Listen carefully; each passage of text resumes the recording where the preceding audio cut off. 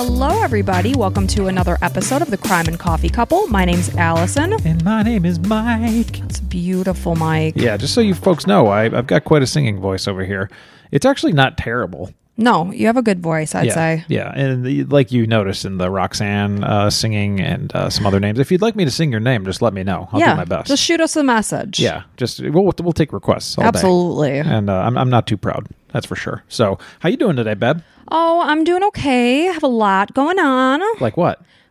This has been a week. We're, again, pre-recording. We're getting ready to leave for a trip. We had my birthday this week, our anniversary. Oh, yeah, I forgot about that. I only treat it like one day, and then as soon as it's here, we celebrate, and then it's gone, just like that. My coworkers were like, do you kind of like get the month? I was like, no, I get 24 hours. No, really only 12, 15, the hours that we're awake, and then it's done. Yeah. Chivalry is gone. Politeness has left. No. Chivalry and politeness is always here. You just take it for granted. That's all. That's you're being treated like a queen absolutely every day, and that can get old really quick. It never gets old for me. No. And we celebrated 21 years of marital bliss. I told you, if I ever say that, punch me in the throat. After the show, I don't want you to be able to deliver the story. I may have said it on a bonus episode for those of you who are not yet patrons. That's where we said it, and I deserve to be kicked in the teeth. No, not at all. It's nice. So, yeah, how was your birthday and everything? It was lovely, wonderful. This week has been a little heavy on my heart, in a good way, a positive way. My heartstrings have been tugged at because both of our children finished their career in elementary school, and then the other in middle school, so they're moving on to 6th and 9th grade. And we've been with our daughter's elementary school since our son was in 1st grade. And so it's been 8 years. And it's no longer. It ended. And I was saying, I just keep saying the phrase over and over in my head. Just keep moving forward. That's the Walt Disney quote. And it's because, it's just part of life that our kids are going to grow, but it's not always easy. It's bittersweet. Yeah. It was a little sad walking her to school on her last day, our daughter. And our son takes the bus, so, he's gone already. It's fine. But he's starting high school now, and there's all this stuff coming up, man. You folks that have kids in high school, he's going to be doing, like, football camp and band camp and all this other baseball, like, lessons. So it's crazy. And he's not even on a travel team, so I can't imagine how people do that. It's a lot. Yeah. And, just getting ready for a trip. By the time you guys hear this, we'll pretty much be back. But my parents are staying at our house and just getting the house ready. And I like things a certain way when I go on a trip. You like things a certain way, you could just stop right there.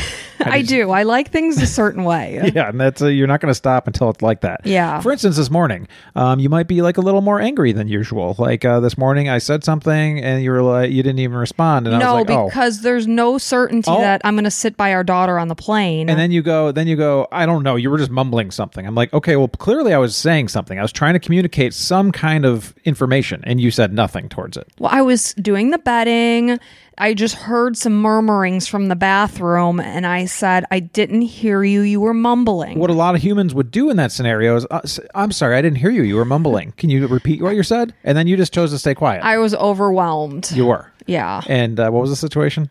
Well, there's no certainty that I can sit by our daughter on the plane, and it's a 5-hour plane ride. Granted, she's 11. She already told me, she's like, Mom, I'll be fine. But she's got her iPad loaded. And whatever. I know she'll be fine. Yeah. It's just I'd like to at least be able to see her. Sure. And by the time we went to get tickets, all the seats were taken. So yeah. We'll see. But whatever. People switch seats. Whatevs. Yeah. So other than that, it's been a whole hell of a lot happening. But here we are, and we're happy to be here, and we're happy that you're here with us. Absolutely. And are we ready to get started? Real quick, if you're listening and you like what you hear, please leave us a review on whatever platform you're listening to. We would appreciate it. And make sure to subscribe. Hit that little plus button or whatever so that you can be notified whenever we come out with a new episode, which is every Sunday around 9 a.m. Eastern. You like us enough to subscribe. Yeah. Anytime I generally like a podcast, I do subscribe because then it holds your place in the episode. It marks that you've listened to it. Ooh, makes it much easier. It does. So much easier. It really does. I listen on Apple Podcasts. So go ahead. Take a second. Go ahead. Just plus right there. And we just wanted to say again that we appreciate each and every one of you for being here. So thank you.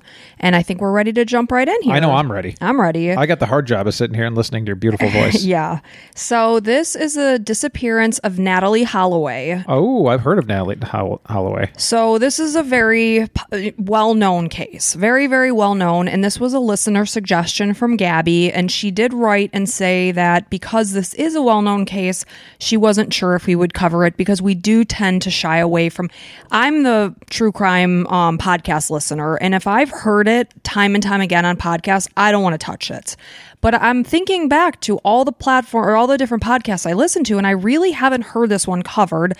And of course, I know of the disappearance of Natalee Holloway. I didn't know the fine details of it, so I said, you know what, we're going to do it. And you know that it's a big story if I've heard of it, because yes. I don't listen to anything. Yeah. I don't even watch the news. Yeah, so I was thinking back, because this all went down in 2005. We had just moved to Florida from Chicago, so I guess I was at that time in my life where I just was kind of hectic and not listening to the news as well as I could have been. Well, let's get into it. So here we go.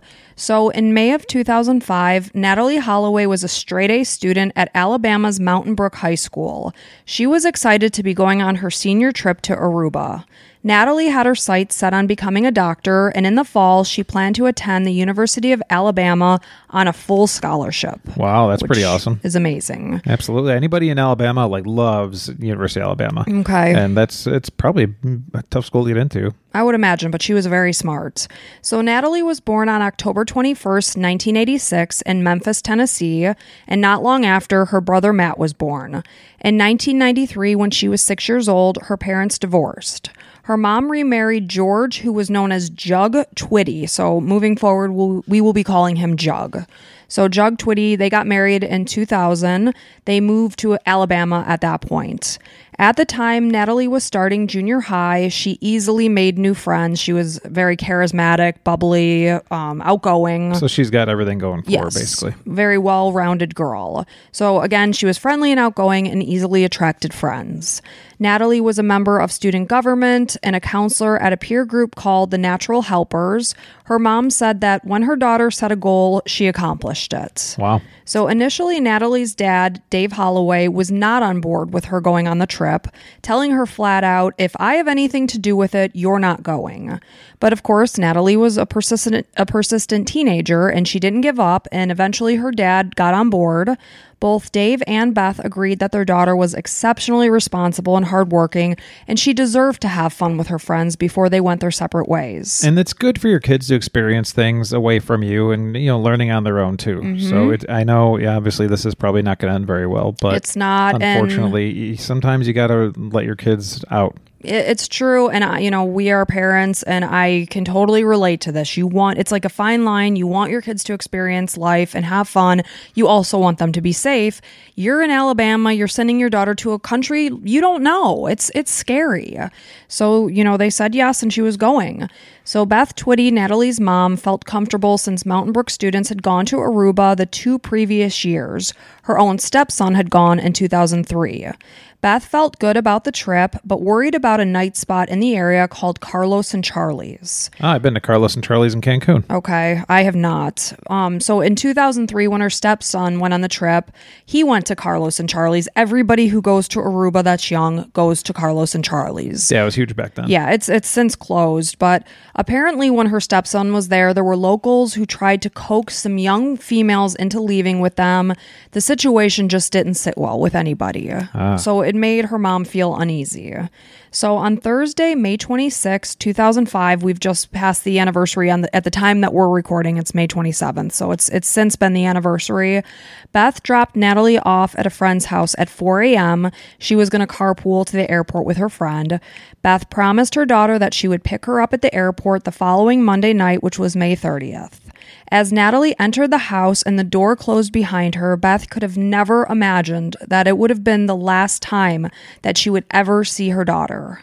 The group, which consisted of 124 students and 7 adult chaperones, arrived in Aruba and checked into the Holiday Inn near the northern end of the island. The typical agenda while they were there was basically to stay out on the beach all day long, come in, take a nap, and then shower to get ready to go to dinner and then whatever night spots. I will tell you, and I may mention it again in here, that the drinking age in Aruba is 18. Most of these students were 18 years old and could legally drink. And when you're going to places like like Carlos and Charlie's, it's basically they're trying to get you as drunk as possible. Like you got people on the tables shooting like shots into your mouth, and just they want everybody to get absolutely hammered. Yeah. So they would get ready for the evening, go to dinner, and then hit one of the local bars after. On the last night of the trip, which was May 29th, Natalee and some of her friends headed down to the Excelsior Casino, which was inside their hotel, the Holiday Inn. They began talking with a 17-year-old named Joran Vandersloot, he was born in the Netherlands in 1987. So he's 17. He's telling the group that he's 19. So when he was 3 years old, his family moved to Aruba. So he basically was raised on this island. So he knew it very well. So again, Joran told the group that he was 19, probably just to seem cool and fit in because they're 18. He wants to be older. You can say whatever you want. You're never going to see these people again. Exactly. You can be whoever you want to be. So Natalee's friend Lorraine Watson remembers being introduced to him, and she described him as an average high school looking guy. She noticed how tall he was. He's about 6'4".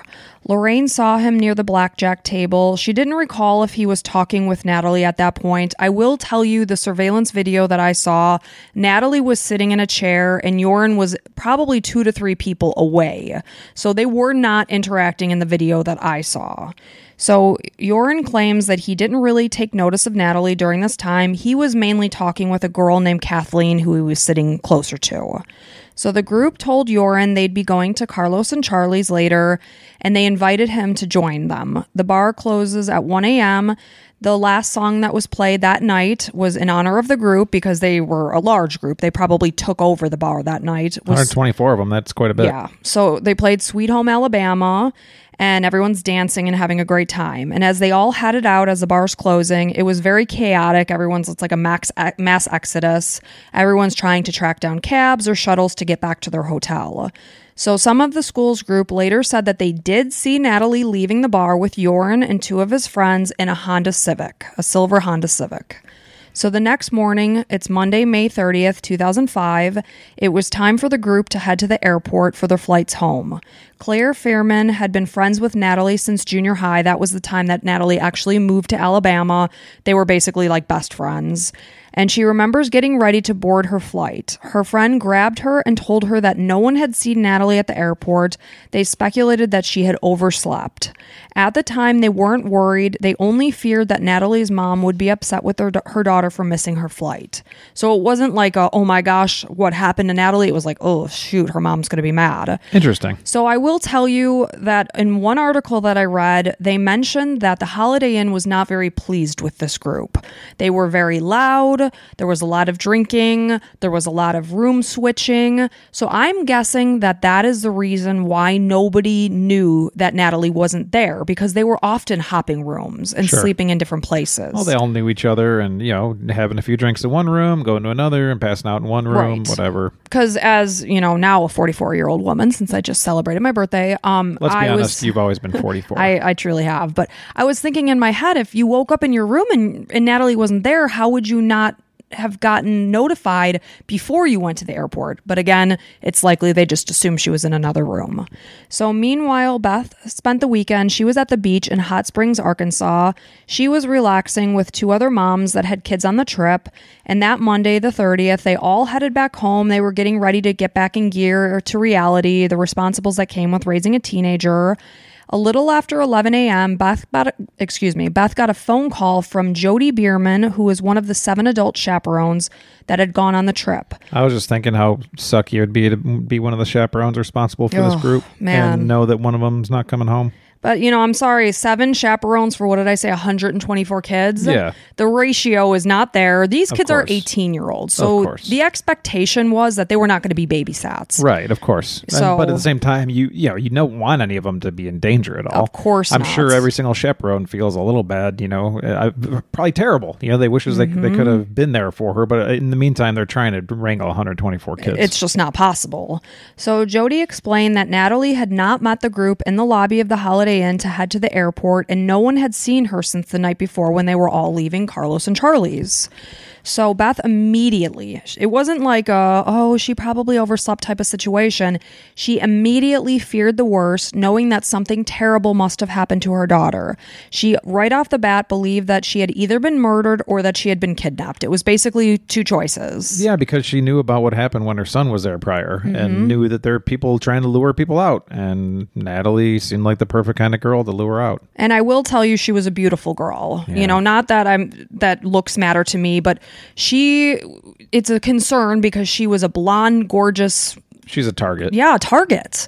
So I'll tell you that Beth was driving back to Alabama from Arkansas when she got the call. At this point in time, she's basically driving 110 miles per hour down the interstate just trying to get home as quickly as she could.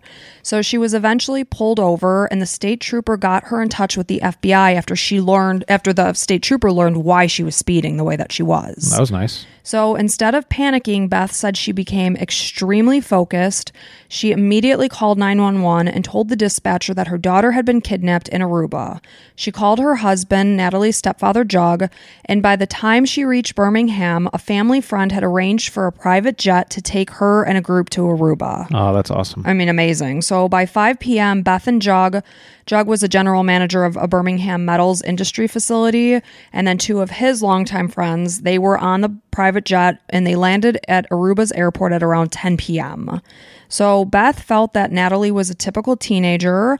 According to her, it was her belief that her daughter wasn't a big drinker. She really never had a boyfriend. She was emphatic that she had never had sex. She indicated that Aruba would have been an environment that her daughter had little experience with. And despite Natalee's intelligence and book smart, she could be considered naive, perhaps lacking street smarts, you could say. So, well, especially in a different country. Like how much street smarts do you have somewhere where people are not in your country? And totally oftentimes you're just living in your bubble on a day-to-day basis. Yeah. Whereas you're going to a different country, there's different laws, there's different people. It's just different. So Natalee's friend Lorraine remembers feeling horrified as their plane was taking off to home, knowing that Natalee was not on board where she should have been.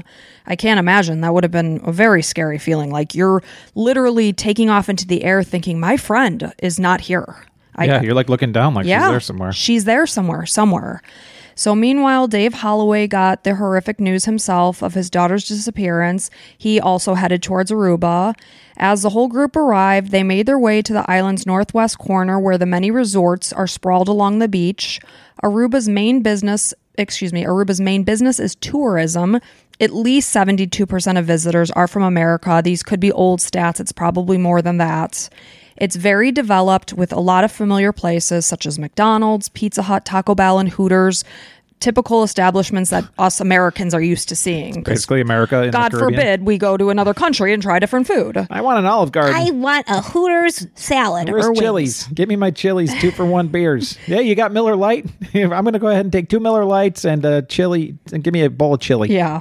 So the family started their search at the Holiday Inn. Obviously, that's where Natalee was staying. They met with a teacher and a senior trip escort named Paul Lilly, who waited with the only American official that he could find. This was a Drug Enforcement Administration agent. They had absolutely no news of Natalee's whereabouts, and evidence indicated that she had not returned to the hotel the night that she went missing. In the room that she was predominantly assigned to, her luggage and passport sat waiting in her room untouched, where she had packed it and left it the night before when they had gone out. Beth took a hotel employee aside, and she, of course, is getting information about what happened the night that Natalee went missing. So they're describing urine to this hotel employee, and the employee knew exactly who Beth was talking about and said... It makes sense. He's 6'4", blonde, white guy, not a lot of those types in Aruba, probably. So she said that he tends to prey on young females. They knew him. Ah, interesting. Yes, very much so. Like his characteristics and what he likes. Yeah, and he frequented these types of hotels. Oh, right, because, he's been there before. Yeah, these are casinos. He liked to gamble. He was often there. So from there, they headed to Carlos and Charlie's and began asking questions. After showing the staff a picture of Natalee, no one recognized her, which is not surprising to me because the place was swarming with kids her same age. Yeah. So the family was joined by a man named Charles Crows, who was a wealthy Aruban who owned a cell phone rental company. He told the family that Natalee had made a phone call to an American number the night that she'd gone missing. It just turned out to be an accidental call. The group split up. One group headed to the beach. They showed anyone they passed Natalee's photo. Have you seen this girl type of situation. Beth and Jug, meanwhile, went to the casino. They met up with the manager who offered to show them surveillance video.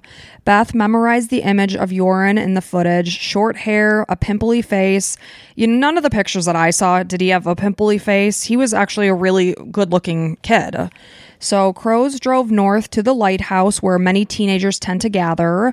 They knew Joran when they came across other people that were there, and they offered to take them to Joran's house. Oh, good. Because, it's not a big island. People know each other. Yeah. So when Joran and his friend, 21-year-old Deepak Kalpo, came back to the house, Joran initially, of course, they're meeting up. The group is there. They're meeting up and they're having questions asked to them. And Joran is initially denying any knowledge of Natalee and insisting he did not know who she was until they told him that an eyewitness saw you guys getting in the car together. You can't deny this. There's no getting out of this. Good. So the family was told by the Aruban police that Natalee could not be considered to be a missing person until she was gone for 48 hours. So at this point, they might be at the spot where they're talking to Joran, kind of mediating. They are not involved at this point because according to them, this happens a lot. People go out, they start drinking, start using drugs. As they come off the drugs, they end their partying and decide they're going to go home. Right, and the resources are used for something where they've never been lost. Yeah.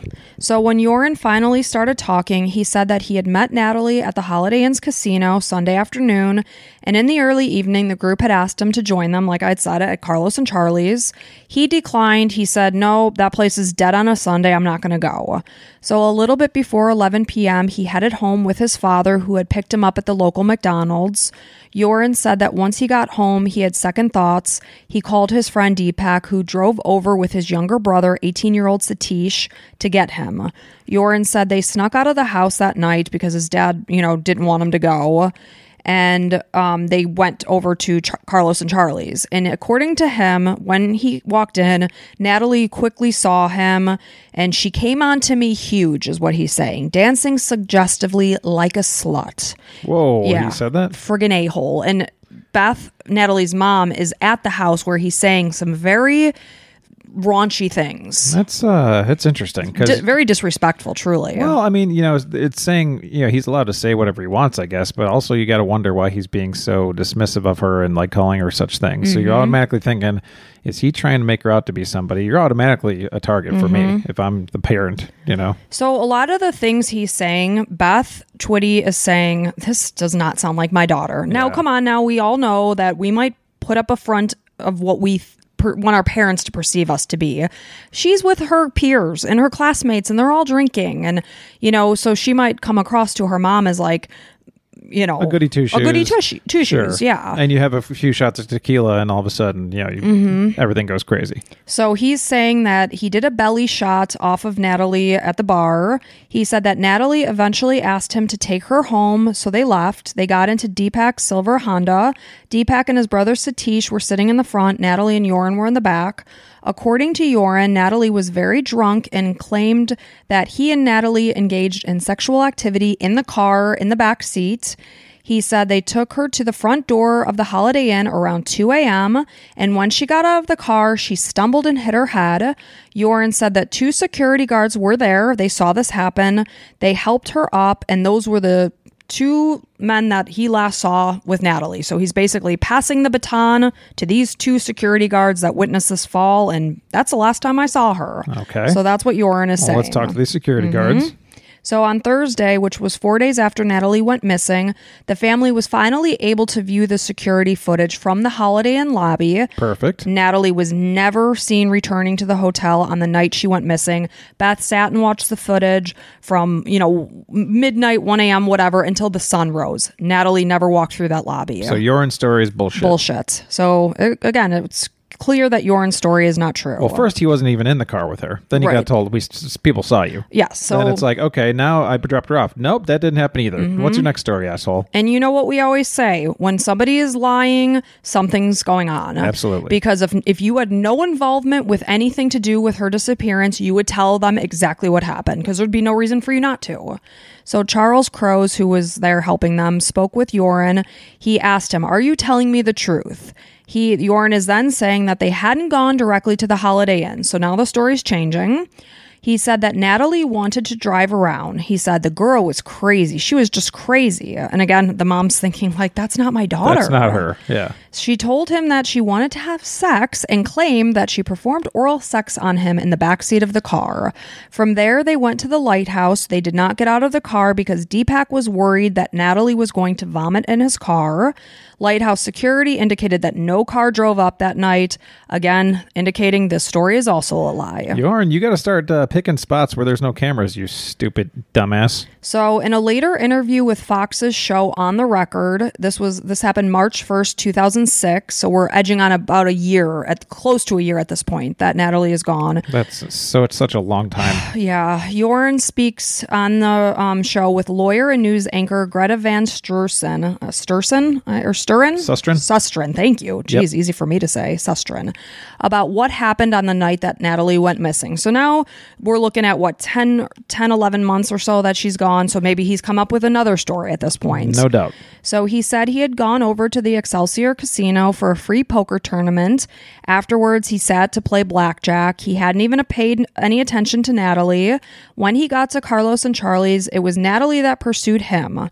In this version of events, Yoren said that Natalee was drinking, but she was not drunk. This is totally different than what he said the first time around. Right. According to that story, she was very drunk, stumbling, etc. Yep, giving people belly shots off of her. Yes, and that may have happened, but she was not wasted by any means in this version. So he said that they left the bar. It was Yoren, Natalee, and Satish. It was 1 a.m. Deepak was already in the car waiting. The plan was for Deepak to drop Natalee and Yoren off at Yoren's house. He said that Natalee told him that she was from Alabama and she had planned to go to school to become a doctor. As they walked hand in hand towards the car, it was his assumption that they were going to have sex that night. He said that they had no conversation that was any sexual, and it was not sexual in nature. It was just assumed. So he indicated that they had their hands on each other's legs during the car ride. They began to kiss. When they arrived at Yoren's house, Natalee changed her mind and said that she wanted to go to the beach to see the sharks. Yoren said he laughed, told her that there were no sharks to see. They left his house. They never even got out of the car to go inside. As they drove, music played and Deepak and Satish sat in the front seat. Natalee and Yoren were in the back, and Yoren said that she came up with a strange story that her mom was Hitler's sister or Hitler's sister's daughter, and that she was sorry for him. And he's thinking, okay, she must think I'm from Germany. I'm not. So he said, no, I'm Dutch. And he said that he asked her if she was joking. She said she wasn't. She was serious. And he's just saying what happened. Well, I mean, it's that was my initial thought, that he might be German. And does this family have a lot of money? I would imagine they're pretty well off. I don't think that they were very wealthy. Okay, and then anything from Deepak and Satish here? I mean, they're very much involved in all this. Right, and we will get in a little bit more to that. Not a whole heck of a lot, but so Yoren said that Natalee made a remark asking Yoren if Deepak and Satish were his slaves since they were driving him around, saying that in Alabama we consider black people slaves, which obviously that would be a really crappy thing to say. But there's a lot of people that say that. Yeah, I mean, I guess so. So, I mean, who knows what the real thing is? But so far, do we believe Yoren has been a lying sack of shit up to this point. So take it for what you will. Sure. There you go. He said that they drove past her hotel because she wanted to go to the beach, which was a 5-minute drive from his house. They stopped at the beach by the Marriott. He said that he told Deepak he would call him later to pick him up, and he got out of the car with Natalee. They walked to the beach. He said they walked past other couples since the beach tends to be busy even at night. He assumed that Deepak and Satish were going home, and again, he intended that they didn't go to his house, but that they would have sex at the beach. So he said he took his shoes off by the water and they started walking. And keep in mind that Natalee's a virgin as far as her mom. As far as her mom. As far as her mom knows. Because really, she never truly had a boyfriend. She was very focused on her studies. So he said they walked past other couples. Again, that's busy. Again, at this point, he has his shoes off. So they're walking in the opposite direction of her hotel. They're moving in the direction of the lighthouse. As they walked, they held hands. They would, occasionally stop. They would talk and kiss. They were having a good time. He said that she seemed like she had something to drink, but she was fine. She knew what she was doing. She did not seem intoxicated. Well, because he probably got told by his lawyer, if you said you had sex with her while she was wasted, you're a rapist. So you better change your story. Right. And this was something because at one point he said they were touching and he was fondling her and she was in and out of consciousness. Yeah, that's where you're a rapist. Yes, exactly. Because there's no consent there. Yep. So Joran said that they did not have sex because he realized he did not have a condom with him, and it was very important to him that he use protection during sex. He said they talked about it, and she understood and agreed. According to Joran, they did have some sort of sexual contact that night. Again, we know what he said they did in the car. Yep. Again, we don't know if that's true because this guy's a friggin' liar. This is all his word. Yes. So everything I'm saying is just his words because obviously we don't have Natalee's. So afterwards, he told Natalee that he had to go home. He said he was getting up early for school. I believe it was like 6:30 a.m. that the school bus was going to come. So she asked him to stay with her to look at the stars and hang out since she was leaving the next morning. He told her no. He called Deepak to pick him up, but it was Satish who arrived 15 minutes later in Deepak's car, saying that Deepak was at home. He was on his computer. He said they left Natalee on the beach, not even taking the time to truly say goodbye to her. He said he realized that this was wrong, that he left her unattended, but he just wanted to get home because he knew he had to get up early. He said he was in such a rush to get home that he didn't even go back to pick up his shoes. He's barefoot at this time. He left his shoes at the beach. And why would he lie about this 2 other times? I don't know. And I will tell you, from my understanding, they were like a new pair of shoes. So I would imagine they were probably costly. Yeah. So why would you just leave shoes? Right. And you're so worried about getting up early, but you're not worried about your shoes. It kind of doesn't make sense. No. That right down the street or wherever, how far you walked, there your shoes sat. Why wouldn't you go back and get them? Seems like you're trying to run away from something that just happened. I would agree. So he's saying that he got home basically a little bit before 3:30 a.m. He said his first story involved Deepak driving him home because they agreed to keep Satish out of involvement as much as they possibly could. He logged onto his computer. He messaged Deepak, letting him know he was home. He said he had no idea that something had happened to Natalee until the following night when he was gambling at the Radisson Hotel. Again, I say he's he's frequenting these hotels where Americans, tourists, oftentimes high school groups are at. I mean, not a terrible idea if you just want to try to score some chicks. Sure. There's going to be no strings attached. They're going home. Yeah, and they're out to have a good time and, whatever. Let everybody have a good time. He said they were wrapping up to leave to go to a different casino when his dad called and told them that there were people at their house looking for him in regards to their missing daughter. He just happened to be hanging out with Deepak again that night, and as they drove back to Joran's house, they decided to tell this story about dropping her off at the Holiday Inn. Deepak called Satish to tell him what was going on. Hey, this is the plan. This is our story. Let's all get on board here. Joran said that he wasn't thinking clearly and he was afraid that something bad had happened to Natalee. He did not want to be involved. When they took Natalee's family to the Holiday Inn, they walked them through what happened that night. They showed, she stumbled here. The security guards were there. Again, implicating these 2 security guards as being the last people that they saw Natalee with. He said he felt bad because they end up getting in trouble, these 2 security guards. Sure. So he said he felt bad about that, but he was only thinking about himself. Deepak and Joran continued to hang out in the following days, agreeing to stick to their story. They were worried that if they told authorities at that point that they had lied, they would be in trouble. Satish was joining conversations at times, but all in all, it seems like it was mostly Deepak and Joran having these conversations. According to Joran, as they went with the story, it was their belief that Natalee ended up meeting someone else that night at the beach, went with them, perhaps ran away, and believed that there was nothing bad that had happened to her. That she's still on the island somewhere. She's just run away with somebody. Right. Joran was asked if he ever questioned if Deepak went back to the beach because, Joran's leaving the beach with Satish. They know that Natalee's out there because she was when they left. And, questioning, hey, do you think Deepak went back and did something to her? He said, it maybe crossed his mind. He never asked his friend that. He said he's gone out at least 20 times with American tourists. Nothing bad has ever happened in the past. They continued to search the island for the next 2 weeks. All leads they followed, any sightings of a blonde girl, none of them proved to be helpful. Missing person posters were hung throughout the island. Jug went to the island's Dutch military base to request the assistance of the Dutch Marines who joined the search. They used helicopters, four-wheel drive vehicles. The justice minister gave all Aruban government employees the day off to help search for Natalee. Wow, that's awesome. Yeah, but no signs of her. And the FBI is involved too, right? Yeah, they were getting involved too. Okay. So as police continued to speak with Joran and the Kalpo brothers, at this point, Kalpo brothers? Those Deepak and Satish. Okay. So they're still at that point, at this time that the search is happening, they're still maintaining, nope, we dropped her off at the Holiday Inn. That's what's happened. Again, they mentioned that they saw these two security guards. Despite review of hotel security footage showing that Natalee didn't come into the hotel, police did detain these two security guards.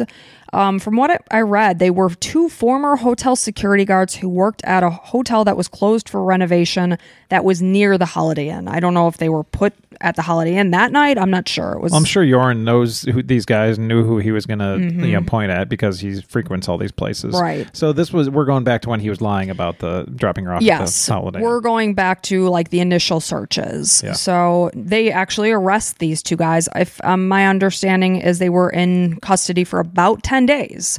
So two guys that were completely innocent had to go to jail for 10 days. That's crazy. So Beth felt that they were arresting the wrong men, never ever believing that these two guys had anything to do with her daughter's disappearance. She was fully committed in the fact that it was Joran and these two guys that knew what 100%. happened. So, and I would agree with that. So the security guards ended up being released when Beth gave TV interviews, and she did a lot of them, a lot.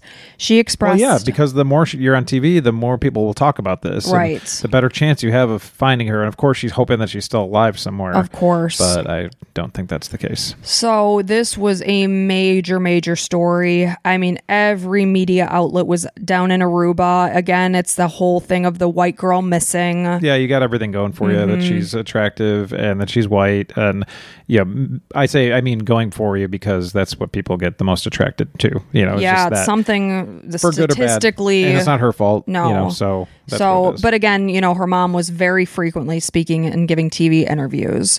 So she felt in an interview that she expressed that, and then when I say she, Beth, felt that police were protecting the Vandersloots because they were a prominent family.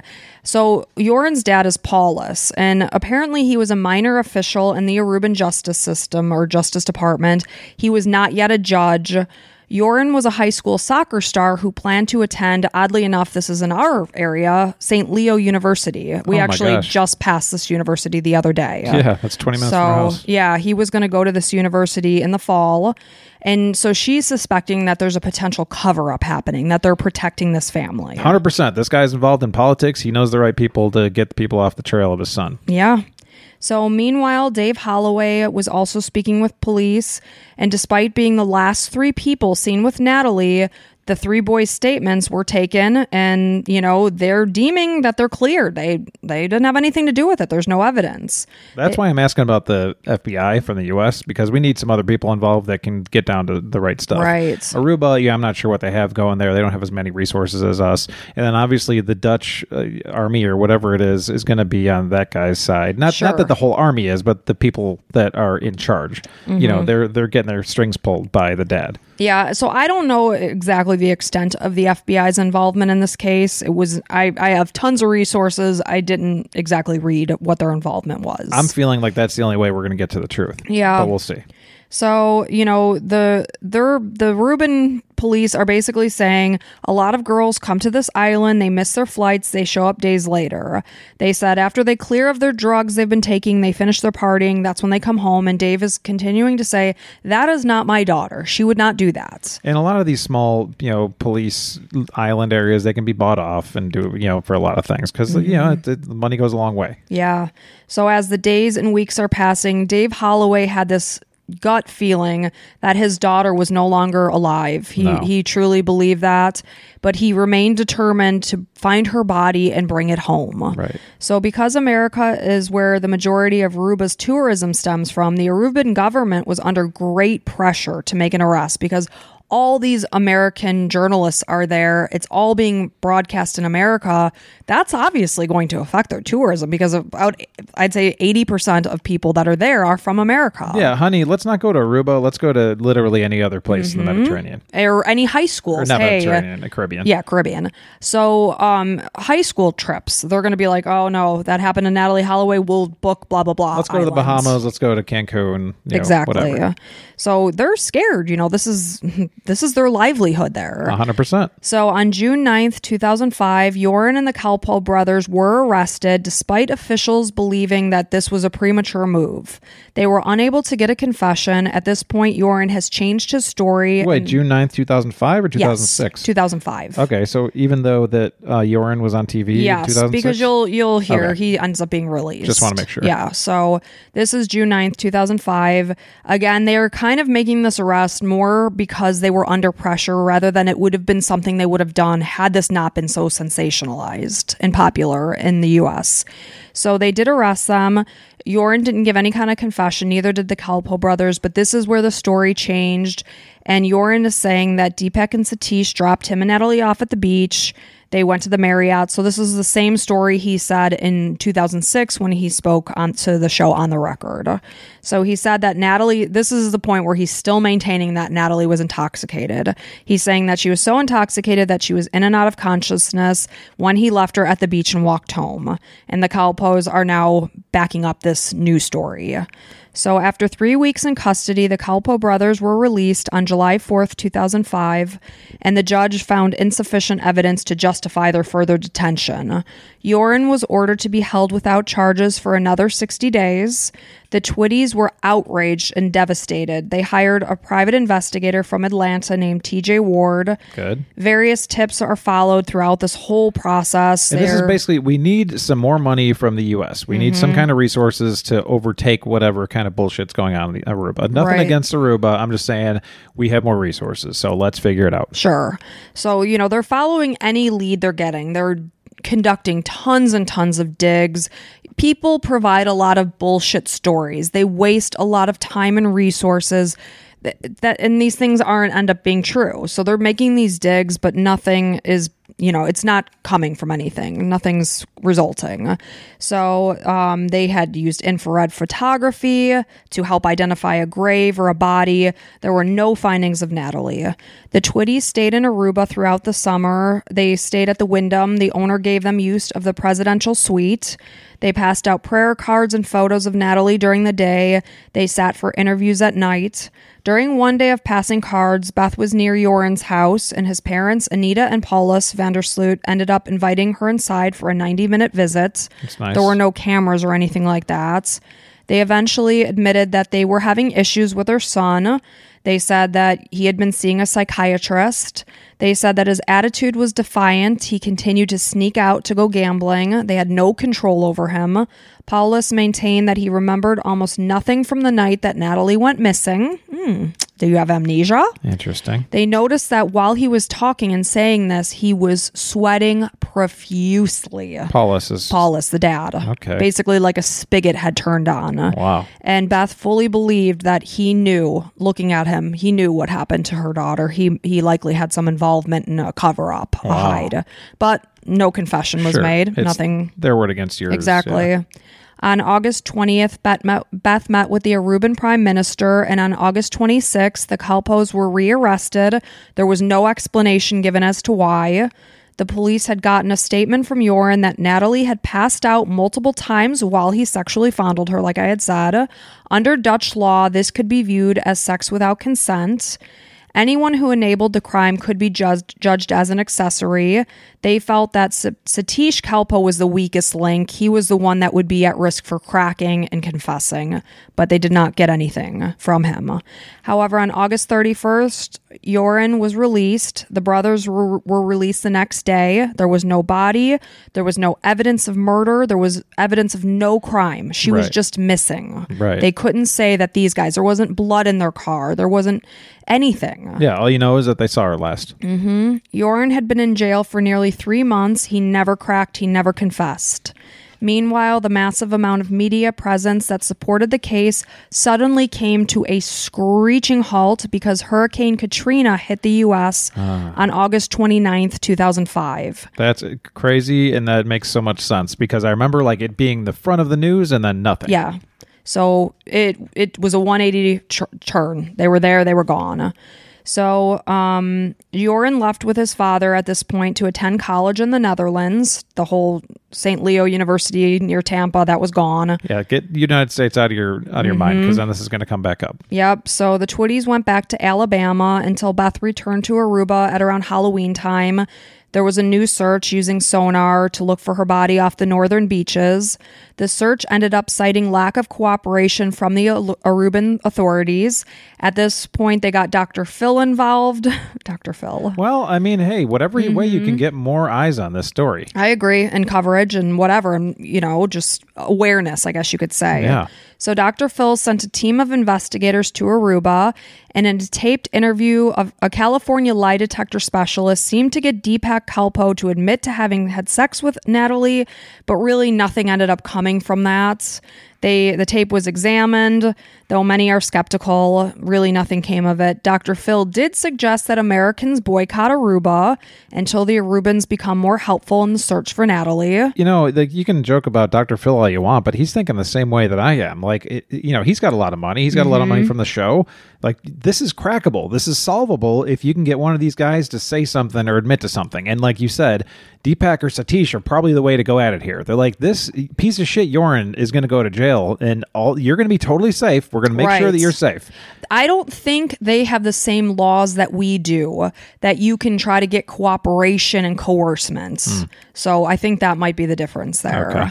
So, it's a different law. Yeah, but you can lie to them still. Yeah. So Aruban detectives repeatedly interviewed witnesses and established a reliable timeline. It's unclear of exactly when Joran got home. We know he said around 3:30, and how he got there. Was it Deepak? Was it Satish? He said it was Satish. Who knows?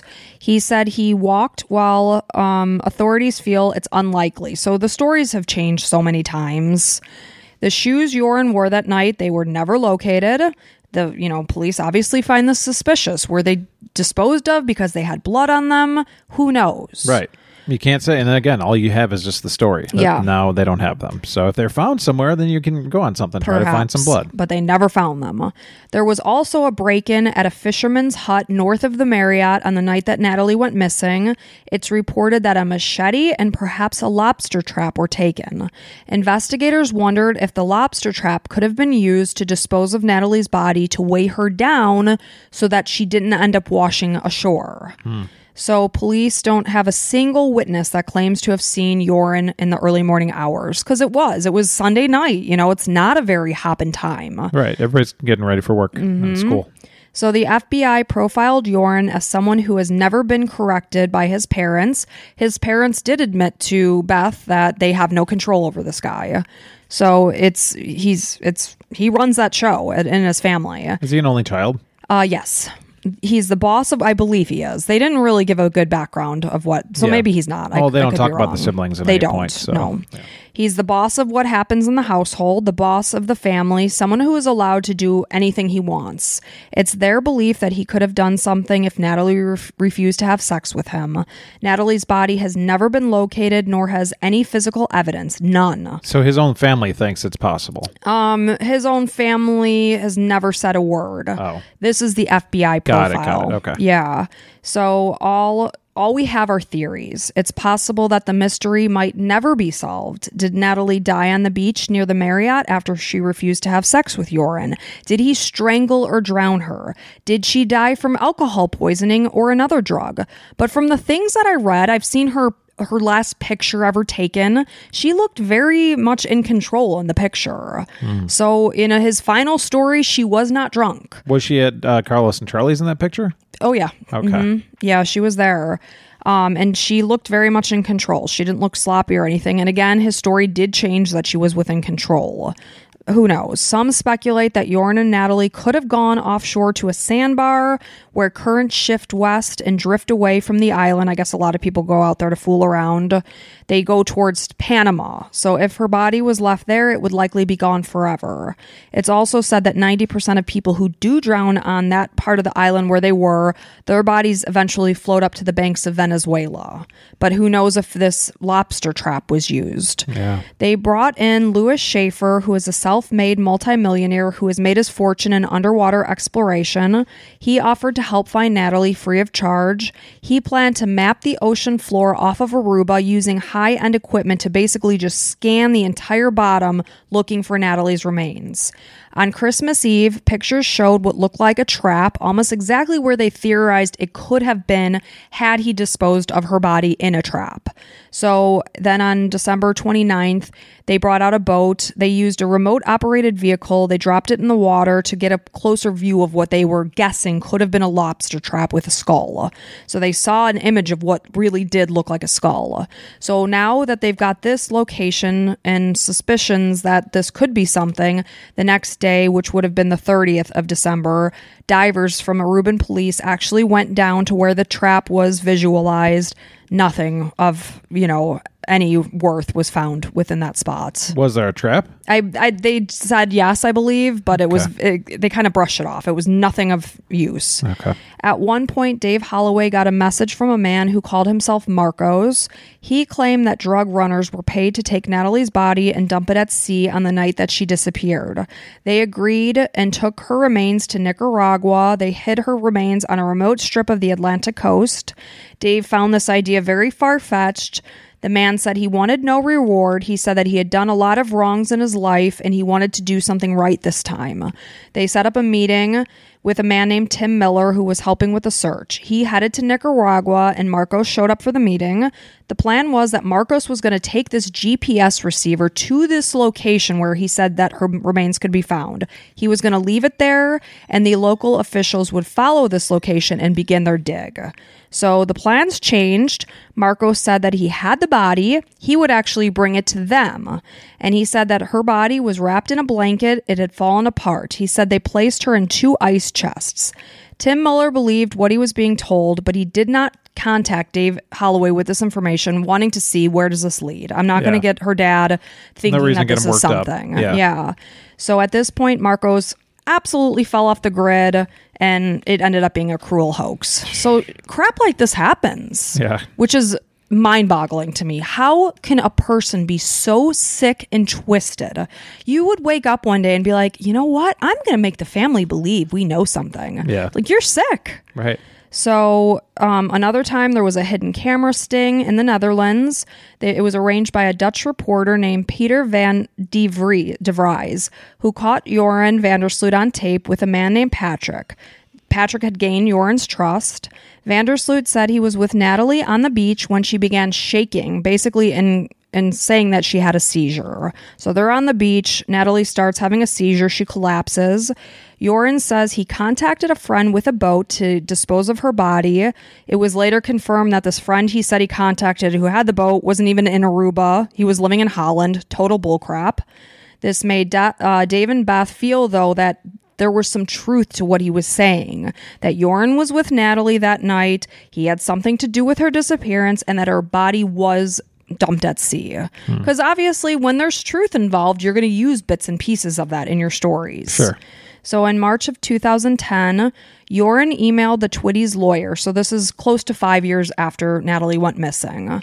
So he emails the Twitty's lawyer, John Q. Kelly, and offered to reveal where Natalee's body is. So now this is Joran actually taking these steps. This is really urine. This is urine. This is truly urine. Okay. So he said that if you give me $25,000 up front and then another $225,000, so $250,000, I will tell you where Natalee's body can be found. Okay, sounds great. And I would say, yep, I'd absolutely 100%. Then I would make sure we'd have somebody there to pick him up and make sure to take all his money after we give it to him. So he gave Kelly his bank account number for transfer of funds. Kelly did not think he would learn the truth from the meeting, but he decided that he could not lose because if the information was true, Beth would get closure. If it was false, this would be extortion. 100%. You got it. Win-win. One way or the other. So Kelly went to Aruba on Easter Sunday. This is 2010. And to me, this is 100% worth $25,000. Like, what's 25 grand, in the grand scheme of life? Exactly. So he met with Joran. Beth didn't even know about this meeting because they're trying to keep the family out of touch with these things because so many times it ends up being garbage. He wants to see what's going to happen here. So he goes. He met Joran without money. He spoke to him in a hotel room for 2 hours. And Joran's telling Kelly that Natalee's body was nearby. When Joran discovered that Kelly hadn't brought money, he got extremely angry and agitated. Kelly went back to the States. He contacts the FBI to set up a sting. After the meeting, Kelly told Beth what was happening. She was doubtful that Joran was telling the truth, but she wanted to test this bank account that he had given her the account to see if it was real. She sent Joran $100 and told him that Kelly would bring $25,000 with him to a meeting that they had set up for May 10th, 2010 in Aruba. So they signed a contract. Joran told Kelly that while he and Natalee were at the beach, he wanted to go home. She wanted to stay out. At one point, he picked her up, and when she started to scream, he threw her down onto the ground, accidentally striking her head on a rock that just so happened to be there in the sand. He took Kelly to a house and said that his father had helped him dispose of Natalee's body in this home. He's pointing to this home's foundation. By this time, Joran's dad had passed away. He had dropped dead while playing tennis on February 10th, 2010 at age 57. So that could have been brought this on, maybe. Yeah, so his dad was gone now for a few months at this point. So they discovered that this house wasn't even built when Natalee went missing. This is complete and absolute bullshit. And the information was false. So Joran later sent Kelly an email from Peru a week later confirming that he had lied. However, they had transferred the $25,000 to Joran. So some people are like, man, Beth, you just gave him a free trip to Peru. So she's like, well, we can get him on this. So sure. After Joran took the $25,000 in exchange for information that proved to be false, he could have been arrested for wire fraud and extortion, but authorities are saying that more work needed to be done to build the case. They did not have enough evidence, which I don't see why. You have evidence. He lied. He even confirmed in an email that he lied. Yeah, it's in writing. Yeah, so I'm not quite sure why they felt that. Well, the lying isn't the problem. The problem is that he said, I will show you this and that I killed her. Right. They have to have that in writing. Yeah, true. The lying, you can lie all day. So I guess they wanted more solidified evidence. So Joran was allowed to be free. Oh, man. Well, I guess I would confirm with somebody first that you can get him on this before sending him the 25 grand. grand. I know. But hindsight's 20/20. At this point, he's in Lima, Peru. Oh, this is so unbelievable and awful. On May 30th, 2010, 5 years to the day that he was with Natalee Holloway in that casino and later that night she had disappeared, Joran met a 21-year-old woman named Stephanie Flores Ramirez at a hotel casino in Lima, Peru. This Stephanie is the daughter of a prominent father who was a former race car driver turned politician. On June 2nd, 2010, Stephanie was found murdered in a hotel room that was registered under Joran's name, and surveillance video clearly saw the pair enter the room together, and only Joran was seen leaving. Oh, my God. Ugh, it's sickening. I seriously get chills thinking that this poor girl was killed.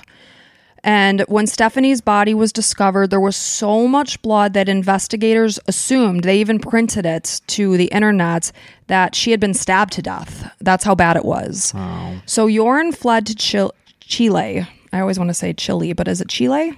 I mean, I call it Chile. but it's Chile probably. So a toll booth operator recognized his face because at this point in time, there's a manhunt. They know that he was involved. It was his hotel room. They saw him leaving. They saw him entering the room with her. It's basically him wanting to be caught. Yeah, so he was found. So a tip was called in. He was arrested and sent back to Peru to face charges for Flores' murder. In his confession, he said that he had picked her up earlier that night at a poker table, which video surveillance clearly sees this whole interaction, crystal clear. Well, they have him 100%. Mm-hmm. So he claims he had consumed 10 alcoholic drinks that night. They went back to his hotel room, and Joran said they were playing online poker when a message popped up on his computer that alluded his involvement in Natalee's disappearance. He claimed that Flores freaked out and lashed out at him, striking him on the head with her fist. He said on an impulse, he hit her on the top of her nose with his right elbow and then strangled her for a minute. He took his shirt off, he put it on her face, pressing it hard until she died. After the murder, he left his hotel room. He bought 2 cups of coffee and some cake. He came back to the room and he literally just ate his breakfast over her dead body. That's sick. But there was also this idea that he was trying to do a cover-up. Like, he was leaving the hotel room. He comes back with this coffee and pretends to be locked out of the room. This is clearly on surveillance video. Where his room was, there was like a camera right there. So you could see he's like pretending he doesn't have his key. Yeah. So he gets this guy to come up, hoping the guy's going to open the door and go into the room, and he's going to be like, oh my goodness, somebody must have come in here while I was getting these coffees. Mm-hmm. The guy didn't. The guy unlocked the door and just pushed it. Didn't go in. Good luck, man. So Joran's like, well, I guess that plan didn't work. So he goes in at that point, and shortly thereafter, he leaves the room with his backpack and everything. So it didn't work. So that is where he left the hotel, and he had his laptop, cash. He's fleeing to Chile, where he was arrested several days later. Before confessing, he did try to lie. He initially claimed that an armed man broke into the hotel room.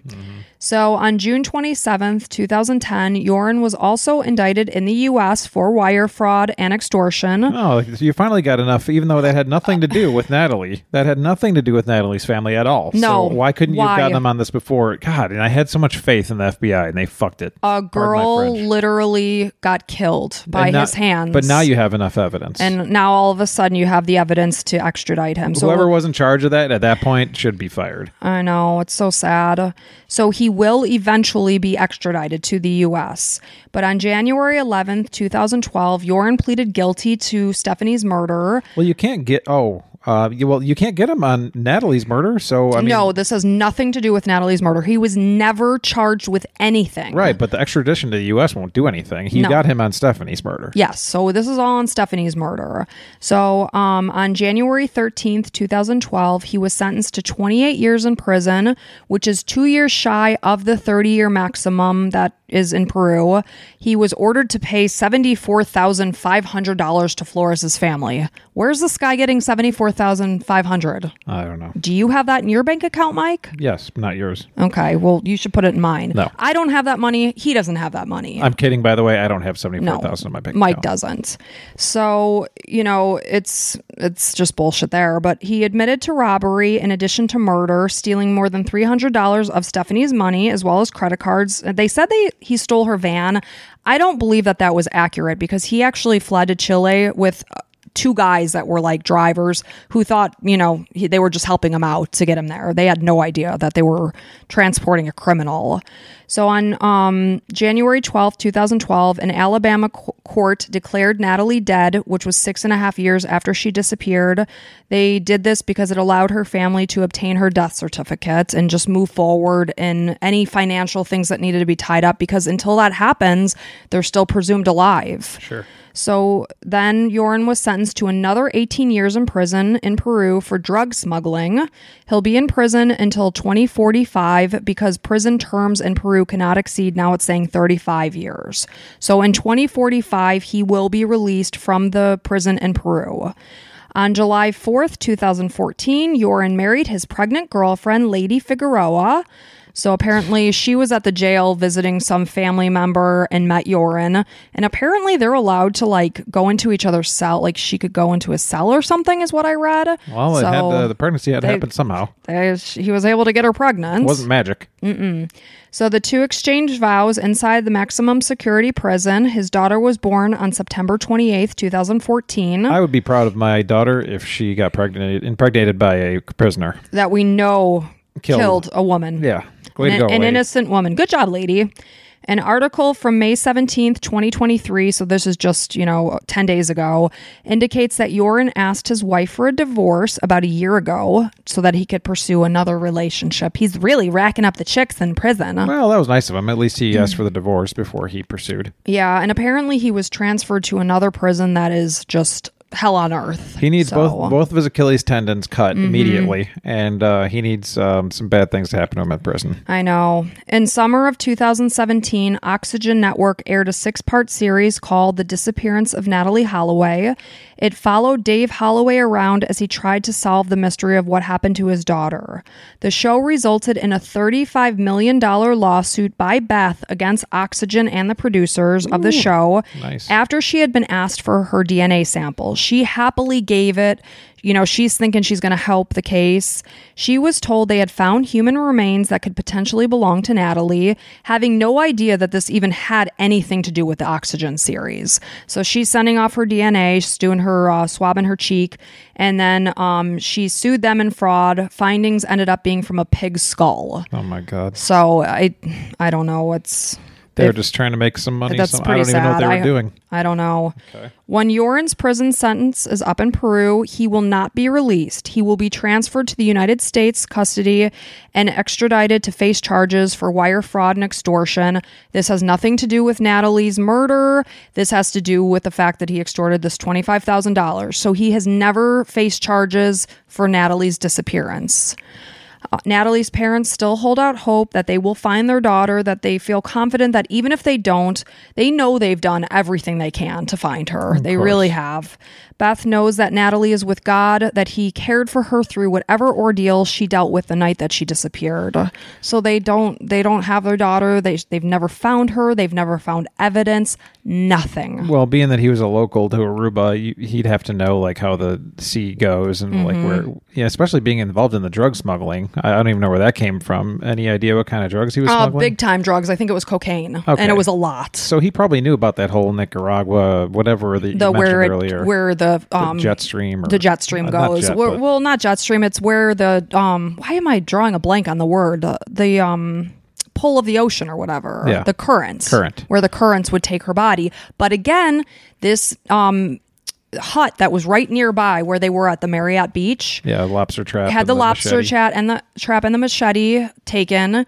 Did he put her body in a lobster trap? Yeah. And you think that dude that was a billionaire would have found it. They did map it. But again... And maybe that was the trap? I don't know. You didn't say if that was a trap or not, but... I believe it was a trap. It was very vague. The one article that talked about they were going down with these divers. They were going to get a thumbs up or thumbs down. What it was just, it was nothing. Also, these were Aruban police. Like, they could have been paid off and been like, okay, yeah, no, it's nothing. I believe they probably brought it up with them. Yeah, I would hope so. But, man, that's too bad for Natalee's parents and Natalee, of course. Tragic. Absolutely tragic. No, anything with Deepak and his brother? Nope, they're Satish? out and free. That's like insane that they covered everything. I mean, you got to think they covered something up. You got to think they know. Maybe they didn't know, right? So again, I believe the story that they dropped him off at the beach with Natalee. I believe that happened. But they probably, I'm sure he told them that he killed her. I would think so. And based on the scene of the crime with Stephanie, where he basically took his elbow to her nose, there was so much blood, like I said. They thought it was a stabbing victim. I think if that story he told was true, where he took Natalee and threw her down on the beach and her head hit a rock, there had to have been blood. And there had to have been some truth to it, whether it was 100% truth or not. Do you really believe that's how she... No, not necessarily, no. Right. No, but I believe she died on the beach. I believe his shoes had to have had evidence on them. 100%. Hence the fact that they were never recovered. 100%. Could he have taken them off to walk and then they got washed out to sea? Possibly, but I think that, but again, there's no evidence. There's no blood that was found on the beach. Yeah. So did he do it close to the water and things were just washed away? And then he killed Stephanie Flores on the same day. That's too uncanny, correct? Right. He had to set that up. 5 years to the day at a casino. It was so eerie to see the surveillance video because you saw the surveillance video of him sitting there, Natalee, at the casino. 5 years to the day. Yeah. So is that like some sort of sick thing? Yeah, 100%. Something sexual and weird. Yeah. Just like all these assholes. It's just sick. I mean, this guy is a monster. Oh, please, God, have him be killed in prison, please. Well, apparently he did get stabbed at some point in prison because his wife had evidence. She took his shirt that he was wearing. And, well, if you're a guard, you're like, oh, yeah, no, that's not evidence. Right. He slept. He's fine. And now he's in a really bad prison. Good. Like terrible. Well, please send letters to other prisoners and be like, hey, by the way, the guy that you're like next to, he killed somebody and he didn't get anything for it. Mm-hmm. So please do something. So I don't know what kind of charges he'll face come 2045 when he is extradited back to the U.S., but I don't know what kind of prison time you get for that. I would feel that a judge would be extra hard on him, give him the maximum because of, kind of like knowing that he did kill Natalee. And what he did to Stephanie. Right. Yeah. It's just in Peru, you can't be in prison for more than 30, 35 years. Right. Because this guy is clearly a danger to society. 100%. He took this girl back to his room and brutalized her. Yeah, that's so sick. It's I'm so sick. sorry for and I'm Stephanie's so family sad for her family because they, of course, are looking at the surveillance video because their daughter was missing for days before she was found. So now all of a sudden they're looking at the surveillance video. They're seeing who she's with. They type his name into Google and their hearts just drop because all of a sudden 1 million websites are popping up associated with Natalee Holloway. And there's so many ways we could have stopped him. Like Yoren's dad obviously knew that he did something because how he was sweating buckets. His mom was not in the country in Aruba when Natalee went missing. Yeah. So it was just him and his dad that were home. I guarantee you his dad had some cover up to do. He used the story that his dad helped dispose of Natalee into the foundation. Granted, we know it wasn't that house, but was it a similar story? Sure. I guarantee you his dad had something to do with the cover up. Sick. Yeah. And you know that his dad's death had something to do with him getting money. Maybe he couldn't get any more money because his dad was dead. So he had to extort money. Right. That's where he was getting desperate because his dad had only just died a couple months before he sent that email to Beth trying to get $250,000. For the Twitty family. The Twitty family. Yeah. Mm-hmm. I'm sorry, Natalee and Stephanie's family, and hopefully this piece of crap Yoren, falls into something. Yeah. Falls on a knife accidentally. Horrible human being. Yep. So anyway, we appreciate each and every one of you being here. Absolutely. And if you have a little, extra scratch and you want to help out a little mom and pop podcast over here named the Crime and Coffee Couple. Am I the mom and you're the pop? Absolutely. Okay. And you can go ahead and become a patron. And not only could you help us, but you could get access to 25 plus episodes. Boom. Depending on which level you choose. So go check it out. I believe patrons also offering like free 5-minute previews of episodes. Don't quote me to it, but I think it just started out. Okay. So, and I want to say thank you and welcome to Madison, Dolores, Steph, Gila, and Alyssa. And Gilla, I'm sorry if I'm saying your name wrong. I will email you and try to find out how to say your name and get it right and next time. And we appreciate you guys so much. And from the bottom of our hearts, we love you all. Absolutely. And until next time, bye.